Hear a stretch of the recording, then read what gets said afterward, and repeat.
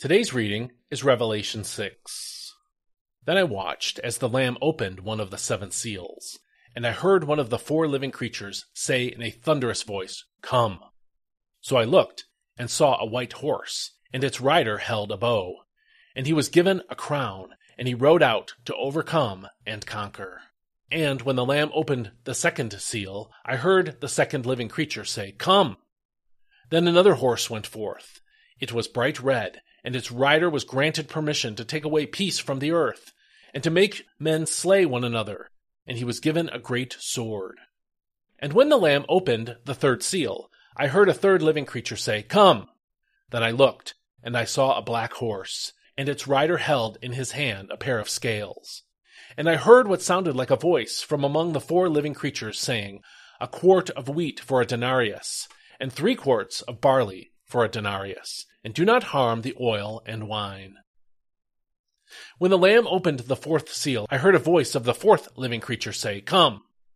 Then I looked and saw a pale green horse. Its rider's name was Death, and Hades followed close behind.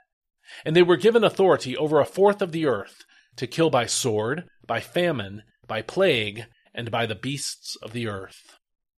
And when the Lamb opened the fifth seal, I saw under the altar the souls of those who had been slain for the word of God and for the testimony they had upheld. And they cried out in a loud voice, "How long, O Lord, holy and true, until you avenge our blood and judge those who dwell upon the earth?" Then each of them was given a white robe and told to rest a little while longer, until the full number of their fellow servants, their brothers, were killed, just as they had been killed.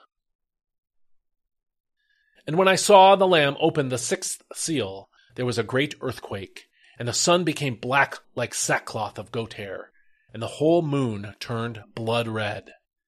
And the stars of the sky fell to the earth like unripe figs, dropping from a tree shaken by a great wind.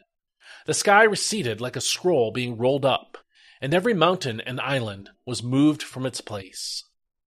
Then the kings of the earth, the nobles, the commanders, the rich, the mighty, and every slave and freeman hid in the caves and among the rocks of the mountains. And they said to the mountains and the rocks, "Fall on us, and hide us from the face of the one seated on the throne, and from the wrath of the Lamb. For the day of their wrath has come, and who is able to withstand it?" This is God's word. Yesterday we read in Revelation 5 that God was holding a scroll that was closed by 7 seals. Jesus was the only one qualified to open the seals on the scroll, and in today's reading he began doing that. In this chapter, he opened 6 of the 7 seals on the scroll. Each time he opened the seal, something had happened on earth.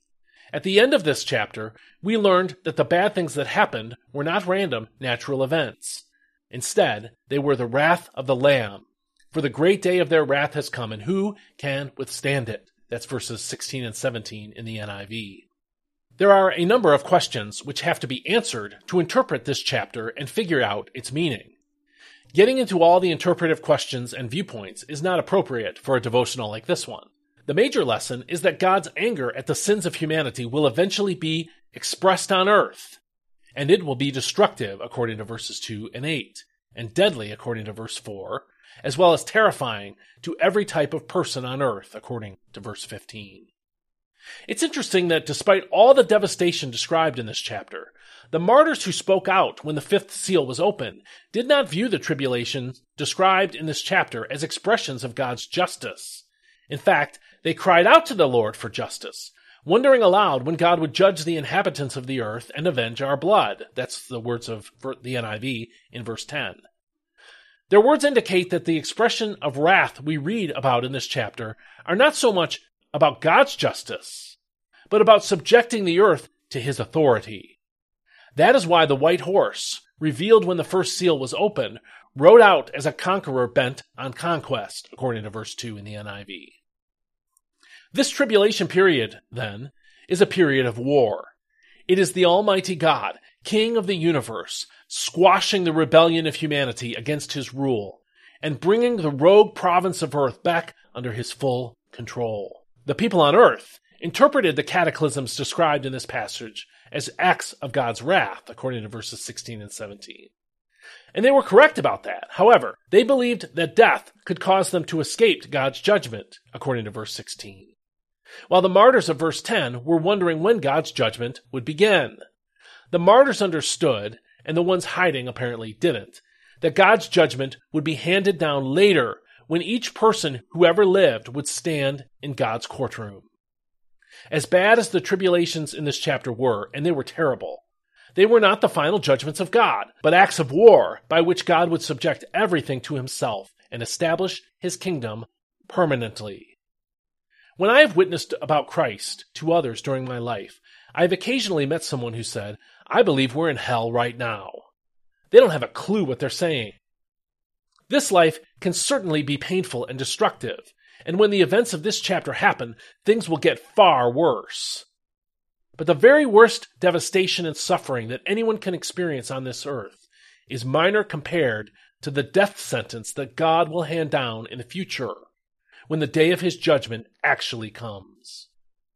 In addition to inviting people to receive the forgiveness of sins in Christ, we need to learn to warn them that there is a day of judgment coming. It is unavoidable, and the sentence that God passes down on that day will eclipse even the worst suffering that has ever happened in this life. Have you turned to Jesus for refuge from that day of judgment? Are you warning the people around you about the fact that they will answer to God for the way they have lived on this earth? Are you inviting them to the only hope of avoiding God's judgment, which is the atonement of Christ that we read about yesterday in Revelation chapter 5, verses 9 through 10?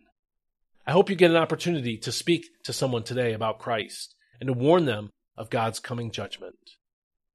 If you thought this devotional was helpful, you might find it helpful to receive it every day in your email, and you can do that for free by going to dailypbj.com/subscribe and putting in your email address. And every morning, this devotional with links to the audio and video will show up in your inbox.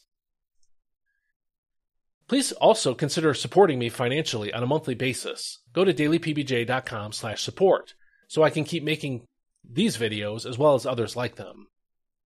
Also, please share this with someone who might be helped in their Christian life by it, and I'll see you next time. Have a great day. May God bless you today.